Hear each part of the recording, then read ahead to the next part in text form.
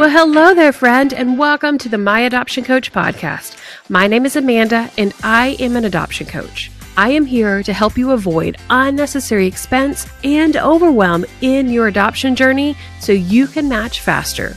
I do this by supporting you at each step of your adoption journey with valuable training designed to help you save time and money, and by helping you create and share your high-quality adoption profile so you can bring home your baby faster. I look forward to supporting you in your adoption journey, so let's dive right into today's episode.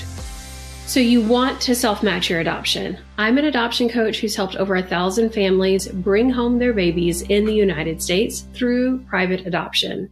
Like my clients Mark and Sarah, who adopted their son in just 5 months, or Kenzie and Matt, who adopted their daughter in just a month. On average, when my clients follow my step-by-step process to self-match their adoption, they adopt for anywhere between $10,000 and $30,000, which is a huge savings versus adopting with an agency whose typical cost is around $70,000 these days. Before we talk about how you can adopt more affordably, let's level set on what the definition of self-matching your adoption really is. Adoption self-matching is when a hopeful adoptive family and an expectant family meet and match on their own and then leverage an adoption attorney to finalize their adoption or to make it legal. Now, that may seem really overwhelming, my friend. Like, how in the world would I actually come across someone who's pregnant and actually self-match my adoption that way? I don't just know people that are looking to place their children up for adoption. I know, I hear it all the time. But what I want you to hear me say is there's a specific process that you can follow. And I break that down into 3 phases for my clients. And that's what I'm going to walk you through now. So the very first phase is the prepared family phase. In the prepared family phase, you're starting out with legal research, understanding the adoption laws in your state to make sure that it's legal for you to self-match in your state, because there are some states where it's not legal. Now, the second step in this particular phase is all around becoming financially ready to adopt. Now, I know that sounds pretty daunting, right? Like, I don't know if I have this money in my savings account and how I'm going to get there. But there's a process that you can go through to really understand the exact cost that you're going to need to pay at each step in the adoption process, and then determine if you need to fundraise or do grants or garage sales or anything of that nature in order to help you pay for your adoption. And then the last step in this phase is really focused around making sure that you pass your home study. Passing your home study is one of those critical steps in the adoption process. It is the do not pass go, if you will, of the adoption process when you are matching your adoption in any way, but especially when you're self-matching. You want to make sure that you are ready legally to adopt a child once you have matched with someone. The next phase is the family connection phase. In this phase, you are focused on creating and sharing your adoption profile so ultimately you can match your adoption. Now, this may sound really simple on the surface, but this has a huge, huge impact in your ability to actually achieve your goals of adopting your child through self-matching. When it comes to creating your adoption profile, it is really important that you make an emotional connection with the stories and the content that you're sharing in your profile.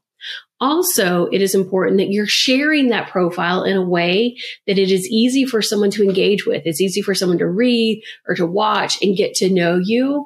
And I've spent a lot of time really focusing on how to get this right for myself and for my clients.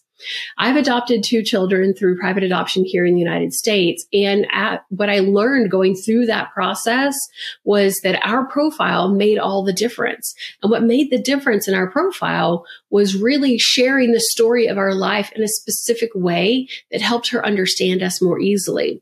Since that time, I've spent over 3,000 hours talking with expectant and birth families to understand what are they looking for inside the profile, from like the words and the pictures and what to say and what not to say, as well as specifically in the self-matching arena, how are they coming across those profiles? Are they finding them on Facebook or Instagram or Google Ads, or are they hearing about it from a friend? And when they find out about someone that's looking to adopt a baby, then what do they go do next? Where do they go? What are they reading? What are they watching? And what makes them ultimately decide to click on that profile and give someone maybe a phone call, an email, or even a DM? And what I've learned through this process is that it is really, really important that you're intentional with the information you share about your family and intentional with the way you share it so that it makes it easier for someone else to read it. Now, there are other companies out there that will give you like a content calendar that says this is what you should post this month in order to self-match your adoption. And what I can tell you is that is dead wrong, my friend. That is not going to help you make an emotional connection with expectant families. In fact, I've had a few clients recently come to me and say, I've been following so-and-so system and I've been doing exactly what they say, but it's really not hitting the mark and I'm not getting anyone to reach out. And when I look at their profile, it's because they're not making an emotional connection or sharing the content in a way that makes it easier for someone to really want to engage and get to know them on a deeper level. So it really does matter what you're sharing and how you're sharing it in order to really meet your ultimate goal when you're self-matching your adoption, which is to adopt more affordably. Now, I know all of this may seem really overwhelming. Like, how do I do this? And exactly tell me just what to say and what not to say. But what I want you to hear me say is that there is an exact formula that you should be following in order to self-match your adoption.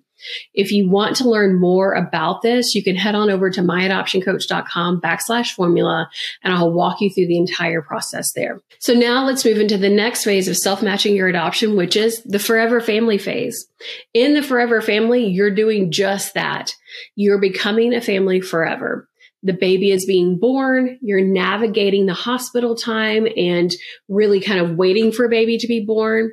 Then you're working through all of the legal steps to get you to the finalization goal of your adoption. If you want to learn more about how I walk with my clients one-on-one throughout their adoption journey, then click into the show notes and listen to the episode with Sarah and Mark. Sarah and Mark had tried multiple different types of adoption before they ultimately came to me for help at self-matching their adoption and brought home their baby boy in just 5 months.